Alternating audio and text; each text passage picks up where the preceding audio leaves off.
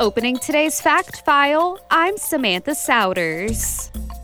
Cilantro is a bright green, leafy herb found on the coriander plant, and it's used in recipes around the world. Some people might describe its taste as tangy or citrusy, but a small percentage say it tastes like something from the bathroom, soap. And interestingly, the reason for this comes down to genetics.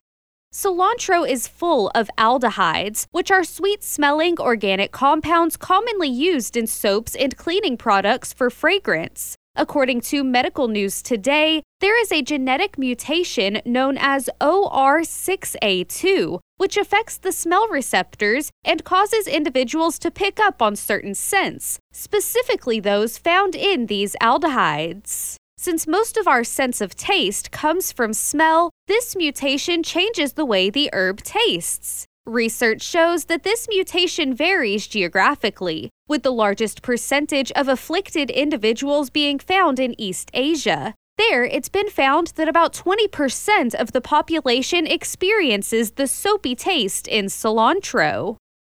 I'm Samantha Souders, closing today's Fact File. Make sure you don't miss an episode by subscribing to our podcast. You can find the link on our website, keom.fm.